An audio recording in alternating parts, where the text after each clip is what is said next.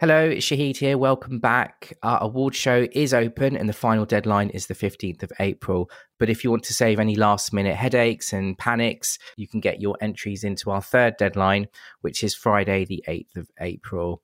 And if you do enjoy listening to these podcasts, please do hit the follow or subscribe button wherever you listen to your podcasts. And if you do have a spare 10 seconds, please do give us a rating and a review. It really, really does help. We had some amazing news last week. Our Talent and Diversity Fund had been awarded. And for those of you who don't know, we raise money every single year from our award show. And we raise money towards our Talent and Diversity Fund. We then ask charities to submit an idea for the fund of how they would help underrepresented people into the healthcare advertising industry. We then put those pitches out to our winners of the previous award show. They then get to decide where that money goes. And this year we had a tie. So the winners were the School of Communication of Arts, which is the world's most awarded advertising school. And they're based down in Brixton in London. And also the Ideas Foundation. And they really help underprivileged kids into our industry. And you can see their full pitches and proposals on our website at thecreativefloor.com/awards. And just hit the Talent Fund button and you can see all the amazing work that they do. And you can, of course, get involved yourself in terms of helping and supporting them. And just a massive, massive thank you to everyone who does enter our award show. It really, really does help us with all of our charity work and all the amazing things that we're able to do. This podcast, by the way, is open to anyone to promote their services, jobs, or anything. So please do get in touch if you want to get into the ears of our audience. And today's shout out is for JSR Productions. They are a fantastic production company with tons of amazing illustrators and CGI houses such as Boom. And for anyone who's seen this year's Creative Floor promo animation, JSR and Boom have basically put that together. Do check it out if you haven't seen it. It is absolutely fantastic. You'll never see a sexier brick in the world. So if you want to see more of their stuff, do check out jsragency.com. Right, so onto the podcast. This was such an honor. For any creative out there, they don't really need much of an introduction to Luerzers Archive. But for those of you who perhaps haven't heard of Archive, I would say they were the biggest and arguably the most important creative publication in the world. I've grown up with them. They've been around for decades, and just getting selected to be part of their publication is such an honor. And I think they really help inspire the global creative community, and even getting your work into Luerzers Archive massively helps in winning awards as the award seasons kick off. So we speak to Lewis, who is the co-owner. He talks about an amazing refresh in the podcast. He does mention that it will be ready in April. Lewis has been in touch and said it's likely to be May now. So just a little small correction. So don't get too excited. But I guess they want it to be absolutely perfect before they unleash it out to the world. I basically asked Lewis everything that you would want to know about Archive. Why are there two spellings to Luerzers? Who gets to pick the work? Who's the best person to lobby? And just tons and tons of questions that I imagine most of you would want to ask when speaking to Luerzers Archive. Anyway, Lewis has an amazing background, and he was generous enough to share some stories around David Carson, his meeting with Jony Ive. It's just fantastic. So for all the designers, all the art directors, all the writers, all the creatives out there, you are going to absolutely geek out on this. I am now going to stop talking because you're probably getting very annoyed at me delaying you listening to this fantastic podcast. I know you're going to love this as much as I did recording it. Enjoy.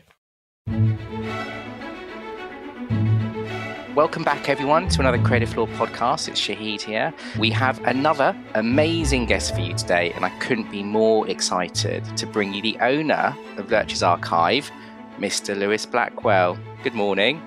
Good morning, Shahid. I'm one of the owners. I'm in a company called Creative Standards International, and it's our great pleasure to have recently taken on the wonderful responsibility of owning Luerzers Archive. So co-owner. Yes, co-owner then, right? So it's a slightly complicated thing, I should say, as these things always are. But I'm in a business called Creative Standards International with my wonderful business partner, Alan Page, who some people may know as a very successful creative director in years gone by. And we have quite recently, last year, taken on Luerzers Archive, which I've known and loved for a very long time, too long to dare mention. But yeah, most of its life, I think, as an admirer from the outside. And we got talking with the family that basically still owned Luerzers Archive, Walter Luerzer's son, in fact, who was managing it. And they were keen to have somebody take on the responsibility, maybe, but also, they wanted the right partner to basically come in and take it up and take it to the next stage. It's our pleasure to be doing that. It's absolutely fantastic. I mean, personally, as a creative myself, been in the industry for quite a long time now, I basically was brought up on Luerzers Archive. We always had it around at college and wherever I've been, any agency I've been, even at home. I've never been more than, I guess, 60 seconds away from one of your publications. So it's just really amazing. And it's clearly a beacon of creativity across the world. Every student, every creative at all levels will have a stash around either at home or, in their agencies. And it's generally tends to be the go-to place when you need a bit of inspiration, when you're stuck for an idea or you just want to forget about the next meeting or whatever. Yes. While we have you here, I'd just love to pick your brain, get behind the publication and the platform. Hopefully we can get some inside secrets that no one would necessarily know. I mean, you've already actually kindly just sort of given us a brief introduction in terms of how you came into being part of the company. But we were just chatting before we kind of started the podcast, and you kind of gave a little bit of a brief overview actually about what you were up to before you joined Luerzers. So I think it was so fascinating. It'd be great if you could just maybe run through a little bit about your background and then obviously how you got to Luerzers, and then we can then just kick off and chat as we do. Absolutely. Is that all okay? That's very good. I can do that. Well, I suppose I'm a bit like you're describing the, having a stash of Luerzers and kind of growing up with it in some ways as a creative, working with it. And I'm a bit like that myself because I've known Luerzers for so many years. And, my background is originally as a journalist. A long time back, did English at university, wanted to be a writer, wanted to write a novel or something, I don't know, and ended up being a journalist. And I wrote about creative things because that's what I was interested in. So I quickly moved over to that side and wrote about architecture and design. And I was one of the founding editors of a magazine called Design Week. And then very fairly early age, I got to being an editor of a magazine called Creative Review, which of course is sort of in the same space a little bit as Luerzers. But I was obviously reading loads of stuff around the airspace, and I was also started writing books with creative people, producing books about creative stuff. So there was a very successful book in the 90s called The End of Print about the work of David Carson, for example, that I put together, wrote about with David, and did a book with Neville Brody, did all this kind of stuff in the 90s. What was David Carson like, out of interest? Because he's a bit of a hero of mine as well. He's a great character. I haven't seen David for quite a few years, but he then was this surfer guy that done this wonderful magazine Beach Culture, and then he'd done another wonderful magazine Ray Gun. That was this sort of, it was a period when this exploration of the first impact of digital, really, that was allowing. It wasn't just digital, but certainly it was an influence, was allowing this exploration of typography in a way that you couldn't really previously do very easily. And he took it to extremes that nobody had sort of tried before, and really in terms of the expressiveness of those magazines. Were you aware of the impact of someone like David Carson would have? Were you sort of thinking, do you know what? I think this is almost like legendary. Like what we're doing here and what we're sort of pushing out is going to fundamentally change people's perception on design. Well, I think I was trying to do that all the time, and obviously links to what I'm doing. What I think Luerzers can do. I mean, what it has been doing. I think that you have this fantastic sort of view as a kind of publisher, as a writer, as a critic, etc., and as a creative too, because I was involved in creating things. and you want to sort of, my pleasure in a way is sort of identifying that communication sort of flare, that like a flare of energy that you want to sort of identify as really important, and that can influence others, and it can change things.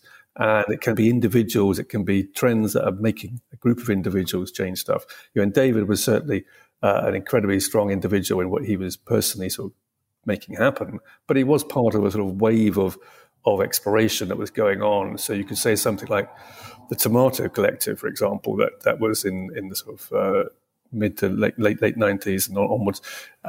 They did some wonderful things. I knew them, and in fact, the history of typography I did 20th century type. Carl Hyde, who's part of Underwood, who's part of Tomato, he did a spread with us in that, and you had this wonderful sort of connection of different people doing things that was exploring how typography could be, and how it was a sort of a kind of almost musical thing that you played with.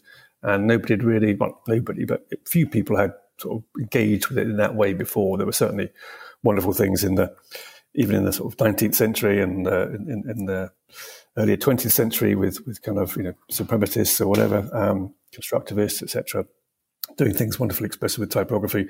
But suddenly we had this new period when we could, think what these digital tools allow, what they allowed in type, what they allowed in music, and so on. You could do you were being invited to do things differently, trying to use these tools.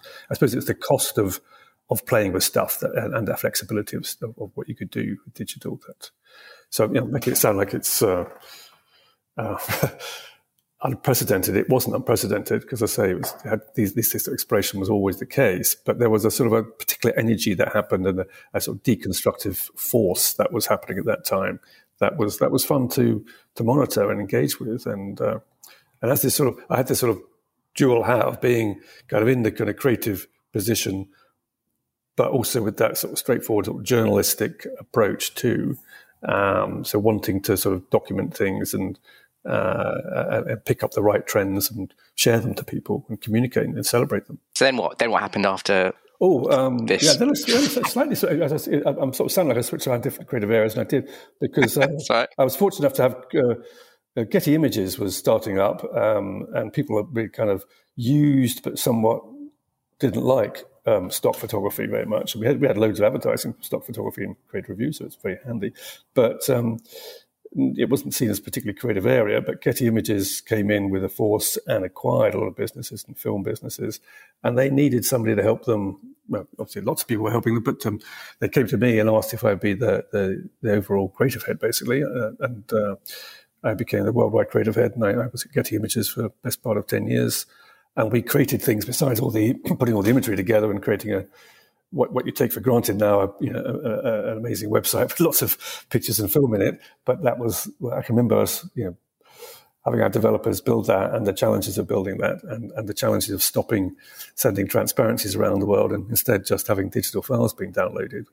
That company really forged that, drove that, and we invested in producing things like magazines and books as well. We used to spend millions on many of your listeners would never have heard of such a thing, of stock photography catalogs that people used to basically choosing pictures out of. And we could take those millions that were pointless because we're no longer, you can go online and look for the pictures, and produced magazines and produced books and did quite interesting things with that to basically market the business, but also to explore and celebrate the photographers and the work of our customers. Oh, so you used to send annuals around with just pictures Getty Image, and they could, like an Argos catalogue. That's what it was like. Yeah, that was what it was. Oh, wow!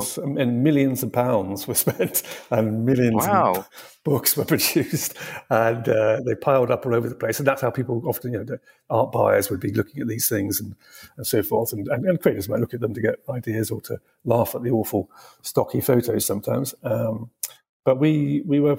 I got in a guy called Chris Ashworth, who I'm sure some of your readers may know, who was a pretty cool designer too. He came in and worked as the design director and at Getty, and we got other designers in to work with us, and quite a few interesting creatives of various kinds started working with us, and we were able to get some much more interesting stuff done with the photographers and with the filmmakers. And, Getty was very different from just being a sort of stock photography. It was a major brand that had creative cool about it. We not only won awards with the imagery and footage that we were putting in, but because we changed some of the mix, but we also won awards for some of the work we were producing ourselves out of our studio. So we had a very powerful in-house studio, which is great. It's quite interesting that as a brand, isn't it, Getty? Even in agency world today, within the vernacular of conversations of like, we'll just get a Getty image, even though it might not be a Getty image, it might be something from Shutterstock, but it's almost like, it's like the Hoover of sort of stock photography, isn't it? Well, I'm sure they'll be very pleased. I haven't worked there for quite a while, of course, but I'm sure they'll be very pleased to hear that. But on the other hand, people often say Hoover and they buy another one. So people have started saying, I noticed, Dyson. They do say that. Dyson has done a great job with their brand. But the way you want that, another way you don't want people to take you for granted, and you do want them to know that you are the better choice. I mean, Getty, I guess, killed a lot of photo shoots to South Africa for creatives, but hey, it's the way the world is. They've been through lots of challenges, and that industry has gone through wave after wave of sort of change. So there was a period when we were expert there in knowing exactly the kind of work that should be shot, and spent a great deal of money, on shoots in South Africa or wherever, and we could then sell those images for a great deal of return. But at a good price for the user, but you sell it many times over, so it would be very successful. But then along came a sort of the fact that some photographers were making a lot of money meant that it could be challenged, because maybe that return could be split over several photographers and so forth, or maybe you don't need to have all the protection built into certain kinds of images.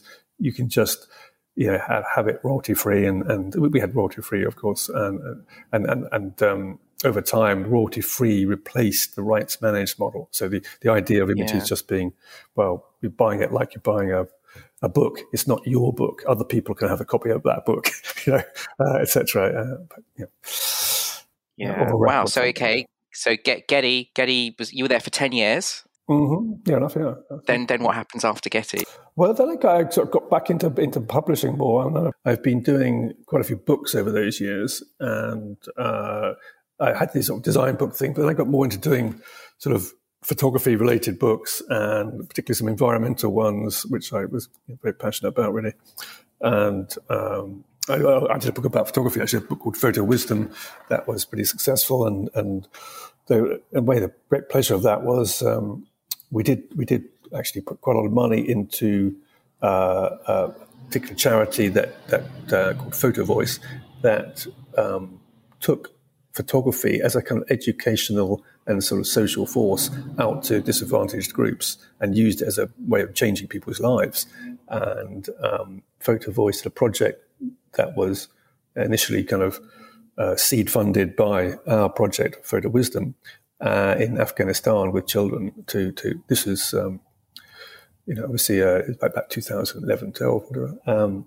And of course, things have changed a lot. It was changing then, but at that time, we were able to have this project done in Kabul with children learning, young people learning photography as a skill of expression, expressing their lives, but also potentially a skill that they could maybe realize you can earn money doing this, which was kind of revelatory to them. So that was funded by a number of people, but we were the seed funder really that got the other money coming in. So that was great. Amazing. Started doing other projects a bit like that, and did a book about the rainforests. I did a book quite recently about forests, in fact. So doing that. But then a few years ago, about 4 years ago now, I suppose, a friend of mine, a former person I worked with at Creative Review, he was a columnist for us, who was a very award-winning creative director called Alan Page.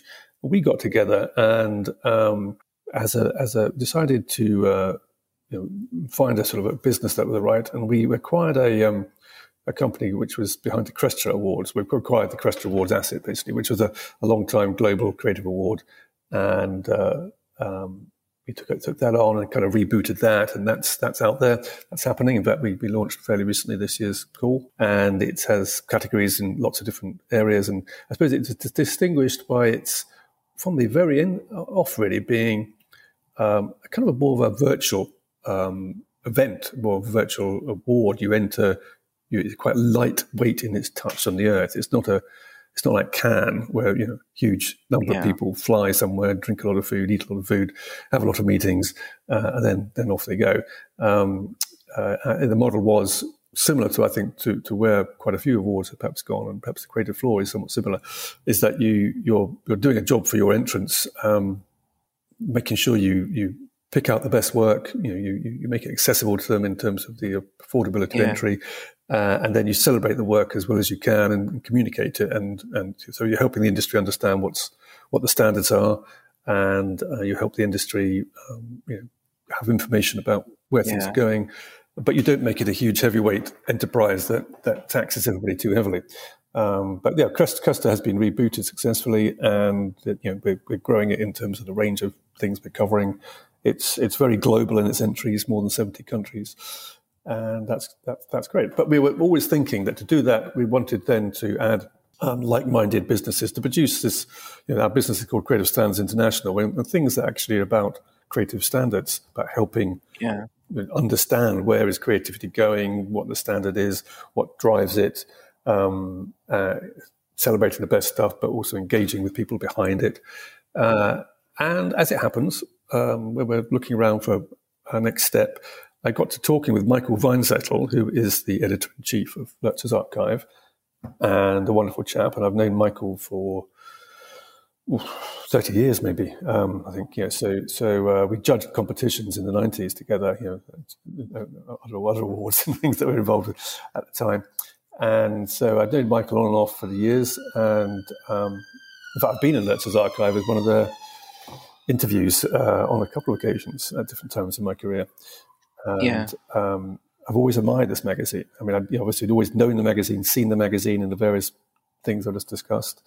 And I was talking to Michael, and he explained they were having a fairly challenging time. This was the pandemic had come along, and obviously made publishing very difficult for particularly a global magazine, trying to get this magazine all around the world. And they hadn't really moved into digital very much. They didn't have a big, strong digital subscription platform. They were very print, and that was good in a sense because the print's very celebrated. But it was challenging getting the magazine around the world. And we got talking about the fact that, in fact, the Luerzer family were looking for somebody maybe to come in and help them with this and to hand it off as a responsibility. And after many months of discussion, that's what happened. We were able to basically get involved and take on the ownership and leadership of Luerzers Archive. Our vision was to think, well, this is an incredible brand that we know. Alan knew it as a creative director. He knew what it meant to art directors and things, and I knew it, and we were chance to play with this, as it were. But we knew that it needed some changes, and that's what we're doing. Next month, people will see that quite a substantial refresh of the magazine, and hopefully people will love it. And we're going to put a lot more investment around getting it out there, and in particular a lot more investment in the website, which will be radically changed, and a lot more going on in it, and a lot more reasons to engage with it, and more content for people in different ways. But the core proposition, I mean, as you were saying yourself, Luerzers is this sort of thing which is, you sort of know it's a fantastic tool for being inspired by and having as a record to sort of flip through. And there's something right nice about a magazine that you still don't get with an online experience. Online experiences have all their own wonderful things, and we're looking to do that. But we do also know that print has this incredible quality of how you engage with a piece of print. But it has to be perfected. We have to take it to a new level of engagement, I think, than how magazines have been in the past. So that's our challenge. That's what we're right in the middle of doing. Hopefully people will love it. And hopefully people will respond to it and tell us, I like that, but what about this? And it's a constant work in progress, every issue. There does seem to be less print coming out of agencies compared to maybe, I'm sure 10, 15 years ago. I mean, is that where the struggle has been? I don't think they're short of having print, but obviously the magazine's also got film in it and it's got digital in it. But it needs to actually find and we are finding ways of showing a broader range of the output of agencies and the other businesses that produce the great creative work we want to show. We're trying to look at creative communication, creativity in communication, and celebrate and explore it. And it's obviously 50% of it, at least more, is essentially what we call digital in broad ways. So we have to find exciting ways of engaging with that, both in print and, of course, very much on the site. So I think long form reading or enjoying an image still works very well in print, but clearly you want to watch a film, you want to watch it on the screen.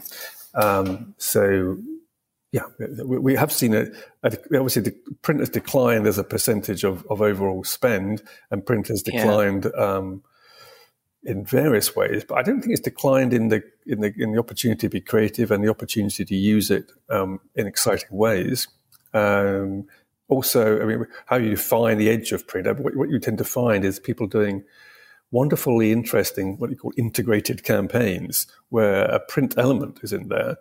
So maybe somebody's done a book, but actually it's mostly a bit of a film that people engage with, and mostly the best way of engaging with that film is not the very short spot they put out somewhere, but maybe it was the long form thing that's on YouTube or various platforms they put it on. And meanwhile, there's also an experiential thing that went on, an event that happened, or a series of events that happened. And it's all part of getting people to know it. And of course, the biggest way in which most people had engagement with the project would have been social media. And that kind of ways in which brands or causes or whatever it is we're talking about reach people, integrated campaigns are typically where we're at today, whether it's modestly integrated between let's say it was a print ad and a bit of social media. I mean, there's quite a lot of things which are basically a poster is put up and there's a load of social media done around it. Hey, look at that poster on this one site. That's a form of graphic element that gets celebrated. Yeah, I think the challenge for us is to constantly be trying to capture this media complexity that is incredibly creative. That we are using, I think, sort of a complex range of media in ways that haven't been done before. This is one of the most exciting things in communication. Incredibly creative, and so the creative work that you're doing is not in one medium. It lives across the media, and it couldn't possibly be defined by one. The experience that people are having will be on multiple platforms, and so how do we explore that, express that, cover that? Print for us is a very important part of it because it's a lovely object that we want to create. The magazine is you can engage with a magazine in a very different way to how you engage with something on a screen.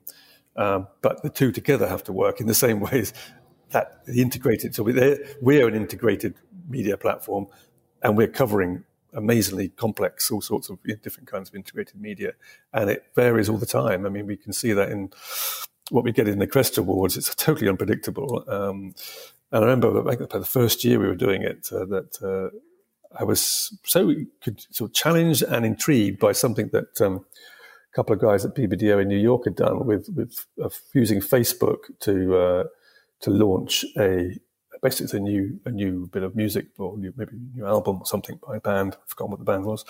But they did this multi-track thing using the Facebook time lag. That if you do sort of Facebook video, there's a sort of inbuilt time lag. So they did this genius thing with sort of multi-tracking, playing on the time lag. But of course, it was a sort of an event, really, and a gimmick, you could say. But what the music did and the performance did kind of play with this thing, and it created of its own creative dynamic that you have to use this time lag and introduce new bits of the music every 40 seconds or whatever it was. And that sort of deconstructing the media and then putting it together in a new way was I found very exciting and very challenging to get my head around, as indeed I'm sure most of the people who watched it, which would have been on YouTube, I think, at the end, the main platform may have ended up being. So it was launched on Facebook and done through Facebook as a sort of an event, but then you would have watched the result on YouTube and the other video platforms, or possibly through seeing it on some social media platform that had then been inserted into. So that sort of integration is so alive all around us all the time. And I suppose, at the risk of sounding a bit pretentious, it's like what the likes of Marshall McLuhan or Roland Barthes were kind of talking about in sort of their sort of cultural theory stuff, half a century ago, at least, about the sort of the medium being the message, and now the I think as a creative working in advertising and design, whatever, you really have to be very alert to that. You have to alert to that.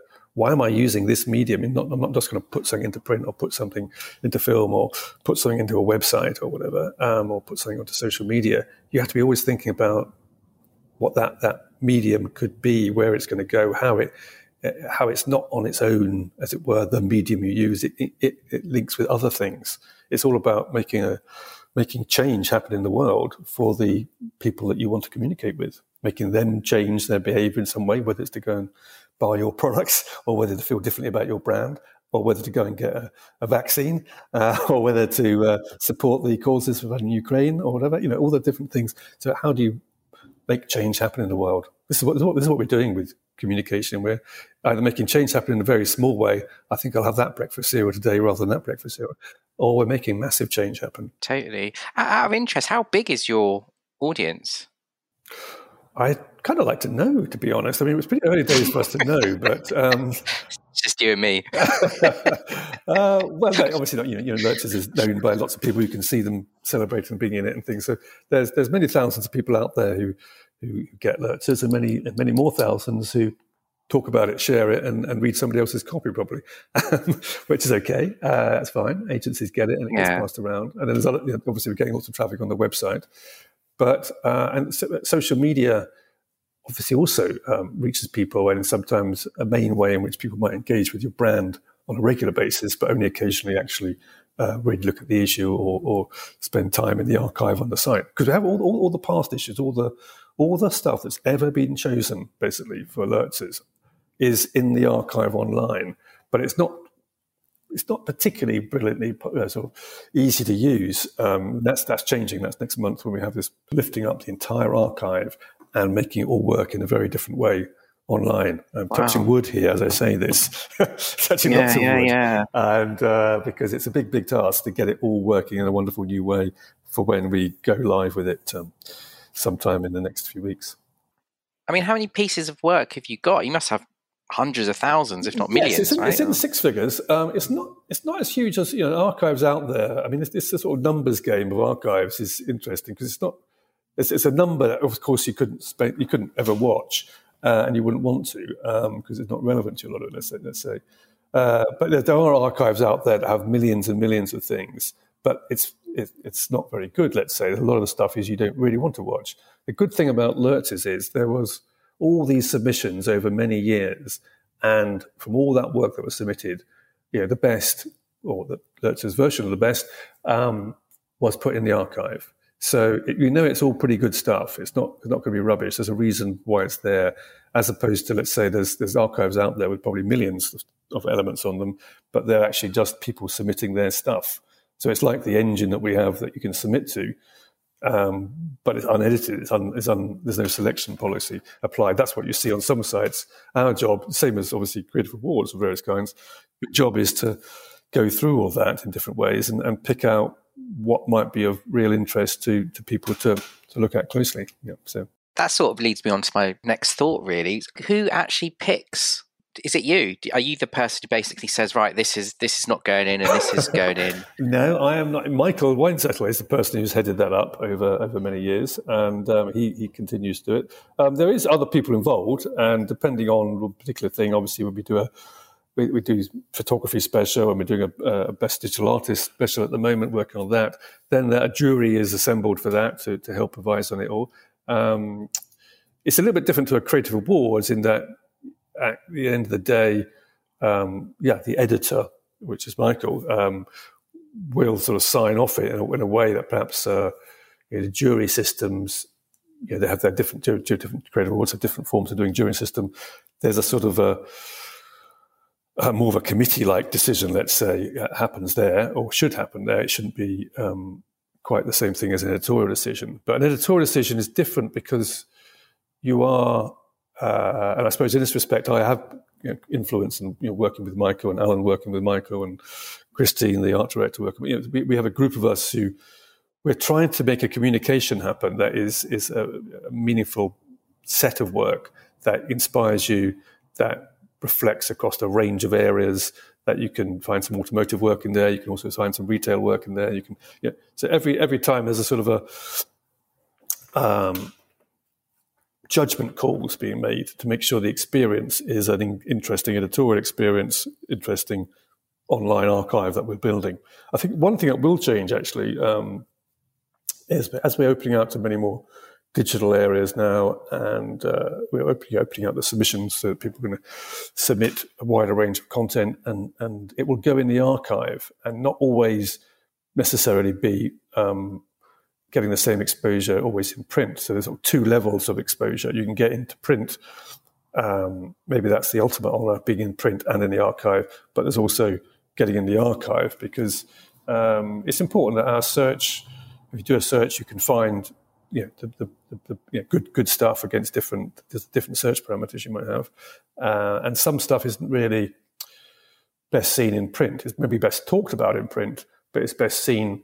Let's say as a show reel of great work by some director or a campaign by an agency, and trying to show that in print isn't the thing. But you might want to talk about it and why it's really interesting, or you might want to have an interview with a person talking about it. And I think we will be having more interviews of that kind in Luerzers. But you want to be able to then go and view the whole thing, play the films, and that's best done through the archive. So we're kind of getting to this new integrated offer, as it were. What I'm reading between the lines is the person to lobby or bribe is Michael, if you want to get no. Prince. No. I see my job as anything to protect Michael from that. And so you can try and lobby me to take down the gate, but I'm afraid Michael knows that he can just ignore it and leave the flak to come in on me, or possibly Alan, or anyway. Yeah. You can't. Fair enough. Michael is incorruptible. Okay. Well, good for him. Well, he's been doing it long enough, so I'm sure he's heard it all before. How heated does it get when you pick the front cover? Oh yeah, because your front covers are, I would say, very iconic. And I can't imagine that sort of just goes without a bit of a conversation happening. Definitely a bit of conversation happening, more than a bit. And we have on occasion put out options to it's a way of stimulating interest in the next issue, but we put out options of like, here's some things in contention for the next cover, and people do respond with great enthusiasm. Possibly people getting their friends to lobby on behalf of one that's got their work on it. But we don't necessarily follow the guidance because we can spot that lobbying. But it is interesting that how people do respond to different kinds of ideas for covers, and of course it is heated a bit about sometimes. But there's certain things that work for covers. I mean, it's a great honour to be on the cover. People obviously love getting their work on the cover. But one isn't choosing it because you think it's necessarily just to make it a nice comment for all the other people who didn't get their work on the cover. It's not chosen because it's the best work. It is obviously very good work. It's in the issue. It's chosen because it's the best thing for the cover on that issue. Yeah. And we want to obviously have an impact that engages with you, that you love the cover. And it's all part of it's the case of the whole object. It's the brand is being carried in part by that cover. But so you have to choose this with great care. You obviously want each cover to look a bit different, more than a bit different sometimes. So you wouldn't want two covers coming out that looked. Is this a new one? It's another green cover. I can't handle it. It must be the same issue. So you've got some strange parameters going on in your head to make a beautiful looking object that's inspiring and maybe provocative a little bit. But you don't want to be provocative every time. Sometimes you want it to be intriguing. Sometimes you might want it to be provocative. Sometimes you want it to be amusing. Sometimes you want it to be maybe beautiful. I mean, there's different things that you've got to play with a cover and to ring the changes. Covers are quite a wonderful art. I think. I mean, I love magazine covers. I mean, I recently moved house, and I had so many books, so many magazines, so many things of various kinds, and I had to make some decisions about getting rid of stuff. And I found myself, as I sort of tragically decided, well, I have to get rid of that set of sell magazines or whatever, I would pull out the one or two that I just love the cover so much. I think, well, maybe I should frame these up. And yeah, but I think my wife would go for that. Yeah. No, yeah, you're so right, and it's so interesting because we had George Louis as one of our judges a couple of years ago. You know, the guy in the '60s who did all the Esquire, and you don't see many great magazine front covers anymore. But I must say, like, you guys, and Michael and the team doing such an amazing job because they are so iconic. I mean, out of all the magazines that I've got, like, they just make you smile, and I think you could. Yeah, definitely frame them all. Well, actually, one thing we are going to do, I think, I'm almost deciding it right now, but we have talked a bit about it, is, we will actually maybe make a sort of print service available of, because you can get these kind of custom print things done quite well now. Yeah, a lot more when it comes to, you can always get custom print done well, but you can get them done in an affordable way at a high quality, and actually you can deliver them to people in an effective way. So we are improving our circulation speed. We're going to get our magazine out much faster. We're going to invest in airmail to subscribers and all that kind of stuff. And one thing we could be doing is actually, I think, if people want to buy a cover or buy their work made into an object, we should be doing that. In fact, one could also almost, but maybe that'd be probably. I'm thinking this on the fly. That's right. As long as I get 10% commission, let's just keep spitballing. Yeah, I think it's a good idea. But would it allow people to put their own work on the cover, even if it wasn't cover? I think that we shouldn't do that. That's a bit like Donald Trump putting himself on the cover of Time magazine and stuff. Yeah, but there's something about if you've got your work on the front cover, obviously you're going to buy the physical magazine as well. But I mean, actually having it, you'll buy loads. But actually having the ability of having it at a slightly bigger scale and beautifully framed and mounted, I think would be. Yeah. I mean, I've never been lucky enough to get anything on the front cover, but I 100% would be buying one of those prints. Yeah, definitely. And sometimes you'd buy a print of it. It wouldn't have to be your own work. You just think that's such a great cover. You just love it. And, quite a funny cover or a beautiful image. I think. Yeah. Well, even if you got the artist or the photographer to sort of do a limited run of signed front cover, that could be lovely as well. On that one, aren't I? Now you've had that idea for me. Oh no, that one's 20%. That one's I'm going to have to pay the artist. I'm going to have to pay you. I'm going to pay the printer. Oh. All right, 15. Let's meet in the middle. 15. And that's really cool. It's really interesting just looking at the rise of healthcare work, right, around the world. Yes. And do you think, have you noticed that within Archive, the number of submissions coming from healthcare brands and healthcare agencies? Yeah, definitely. There is some wonderful work coming in from healthcare where in the past, it wouldn't make the cut if it came in at all. I think in a lot of work in the healthcare going back, they wouldn't probably think to enter it in Luerzers because they wouldn't feel that it was going to make the page. But now you've got some amazing, agencies doing stuff and just brands really looking to use creative media in powerful ways to get their message across and invest in really serious work. So absolutely, we're seeing, and I'd love to see a lot more of it because I think it's one of those areas that earlier we were sort of saying this, you sort of realize this is a period when some very exciting things are happening and you want to really make sure you document it well and celebrate it and drive it forward with your support of communicating and exploring it. And I think healthcare is that kind of space at the moment. Are there any other sort of trends that you're noticing as well? Where do we begin? Actually, we're just doing in the next issue, we're doing a thing about automotive because we decided to do a sort of almost a bit of a special focus, and we'll actually run it out as a separate publication as well. But so it'll be available other times. And then the first one's on automotive because that's an area which clearly over recent years, the nature of what having a car means to us has changed. In fact, I don't have a car where I live at the moment. I'm a member of a car club because I don't need a car, and I have a car at my other house in London. I'm in Edinburgh at the moment, and I have a house in London, and I have a car in London that I never use. I don't have a car here because when I want a car, I want to use a different vehicle. If I want to go to the Highlands and go off road, I need a big, 4-wheel drive kind of vehicle. If I want to go and pick up something and have lots of people or whatever, I need a bigger vehicle. If I want to run around town and just do a couple of things, I need a smaller vehicle. and so forth. So I find a car, and I think this is a lot of people are doing this. They're sort of discarding having a car. I used to have, we used to have 2 cars, used cars going around, and now we have no car here, and one not very much used car in London. I think we'll see a lot of very exciting differences. It's a huge communication challenge. I mean, we're redefining our relationship with automotive, and the desires and the expression of the whole thing will be very different.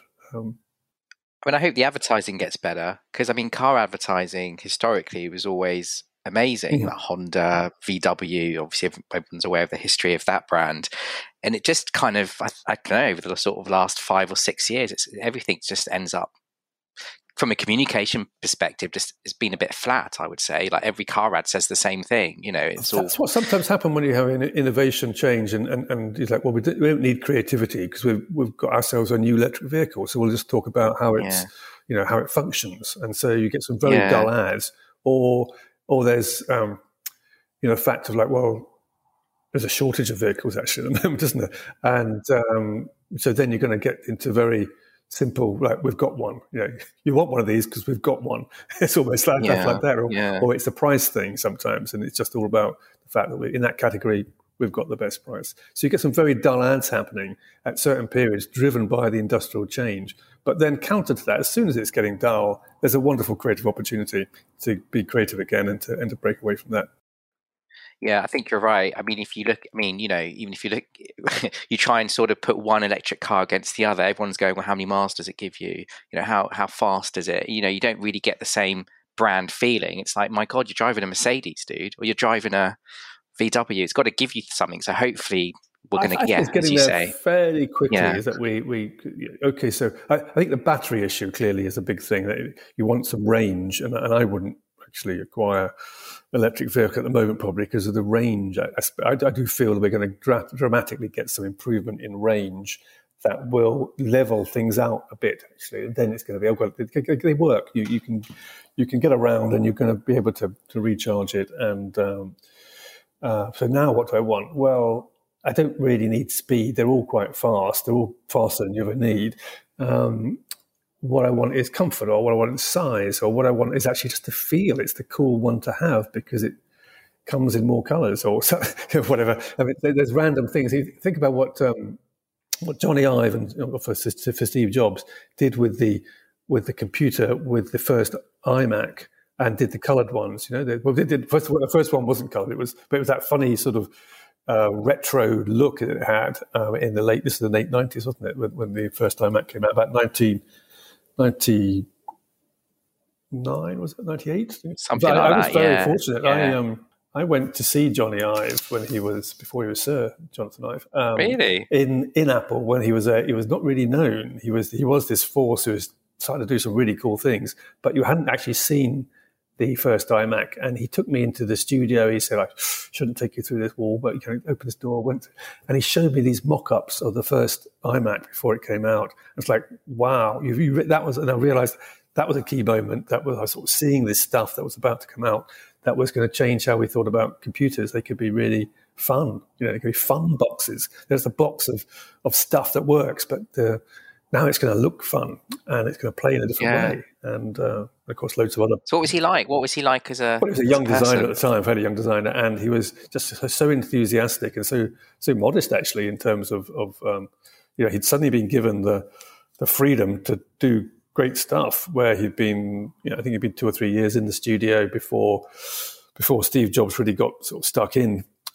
He came back from having been outside the company, and suddenly he sort of embraced. We need a different approach here. We need to do this. Oh, this guy's got talent. He's also got some interesting ideas. Let's do some of those ideas. Let's see where he can go with those. And so that relationship between Steve Jobs and Jonathan Ive, started going, and we saw the iMac, and we saw that go and become very exciting. And of course, Steve Jobs was a master of sort of marketing, investing in major marketing and making a cool thing look super cool. And unlike some other companies, he knew about. You don't stop at the fact that it's a cool thing. You make sure you do some cool advertising so everybody loves the ad, and then they love the product as well. So obviously some great ads done by Apple over the years. Wow. Fantastic. So when are people going to expect the new rebrand and relaunch of Luerzers Archive? Next month. Here we are in, this is going to go out in March, is it? I mean, here we are in March. We are 11th of March today. Yeah. And it will be in April. And so it will be, when it actually sort of hits the newsstand or props on the desk for the subscribers.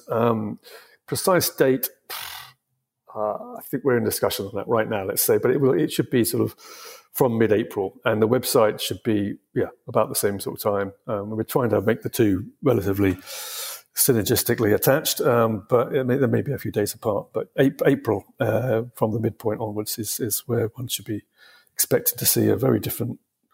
I mean, Luerzers, when I say very different, what you like about Luerzers, which is that all that wonderful work to look at. That's staying consistent. I mean, obviously we've tweaked the typography a bit and things like that. We're trying to use some of the pictures a bit bigger. So we're trying to, we, as I said, we're going to put a lot of things in on the archive that maybe aren't always shown as an issue, but it also allows us to maybe show some of the work larger and give a more of a flow and a run with some of that work. Slightly more interviews, slightly different approach to some of the interviews. We're moving out. We've always done book reviews, but we'll do a wider range of reviews. So I'm actually looking at a bit of technology that's really cool. Well, actually, it's a creative thing done with the technology that we'll just touch on in the reviews. So we have various different kind of reviews. Have maybe some art stuff. I mean, it's amazing how what art happens in the art world that feeds off of the communications world and feeds back into the communications world. So we'll be including that. So that's all very much in the process at the moment, and is a ferment of activity and still decisions being taken. So people's work is right in the mixer right now in terms of is it going to be in or not. How exciting for those people who've submitted.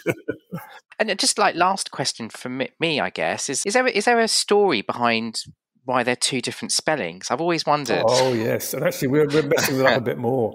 That's a good question. Well, the reason is because the name Luerzer, from Walter Luerzer. I should say a little bit about Walter Luerzer. I mean, he was a great figure in German European advertising. Walter Luerzer, who founded Luerzers Archive in 1984, and he built various agencies. Conrad Luerzer, with Michael Conrad, who people may know too. He did a number of agencies, had involvement, and built major businesses, and was a professor at university in I think Vienna or Salzburg, or maybe both. So the magazine was founded in Germany. It latterly was many years in Vienna, but German kind of origins, German culture and Austrian origins. And Walter Luerzer's name was spelled L-U with an umlaut over it, the two dots, R-Z-E-R. So the name is L-U-R-Z-E-R with an umlaut. However, you can't have an umlaut on a URL. And in the US, I think also there was an application that started using it without. Anyway, when you don't have the umlaut available, or you don't choose to use the umlaut, the German way of putting it would be put the E in, so L-U-E, to get the sound, the right sound of the U or the U. But that led to the split slightly of doing it different ways on occasion. So Luerzers Archive with an E is how you have the website. But we are probably be trying to use a bit more emphasis on the L-U-R-Z-E-R version with the umlaut. But we're not having the umlaut. We may occasionally not even put the E in, because essentially the name doesn't have an E. It has an umlaut over the U, so you know how to pronounce the U. That's a long way of saying you're still going to have both, but it'll be slightly changing the mix. But the website and go to and is in your bookmarks will continue to always work, and the emails will continue to always work. We might change the email to actually using the URZER, because I think just make it as simple as possible with people to find an email address. So there we go. Well, at least we know now. Yeah. Or at least I know. It's a strange bit of. I think probably. I wasn't involved when they started using it differently. I think it's probably the key difference with the E is people started doing obviously websites, and you can't put marks like that. You can't put non alphabetical characters into the address. So there we go. Fantastic. Lewis, is there anything you want to cover before we conclude? Well, I can only say I do hope everybody takes a look at us and various whatever way they want to take a look at Luerzers archive when it comes out, and feedback. I think what I think the key thing, and people say community too much, but yeah, clearly there's a community around Luerzers because it's full of the readers. The readers submit stuff, they loyally subscribe and read it, and they share it online and all that, and they use the archive online. And there is very much a huge kind of global community of people engaging with it who just want to really explore and celebrate and create great work. And we want to create a great experience for them. So I do hope they give us some feedback and they say what they like and what they'd like to see added and changed, improved, removed, whatever.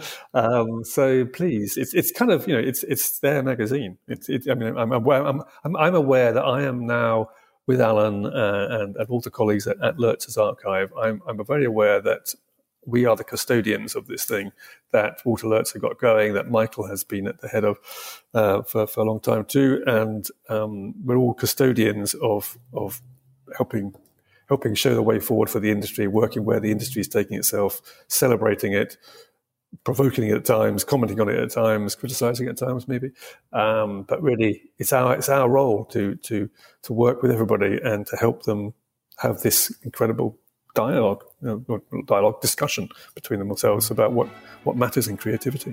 It's a great role, a great responsibility, but I'm aware that I'm just a custodian now of that for them. So please tell us what we should do better. Well, I think that's a wonderful place to conclude. This has just been such a lovely end to my week, I must say. It's just been so lovely to hear the story of something that's been so iconic within my life. And, I've actually never had a podcast where somebody's talked about David Carson or Jony Ive, so thank you for that.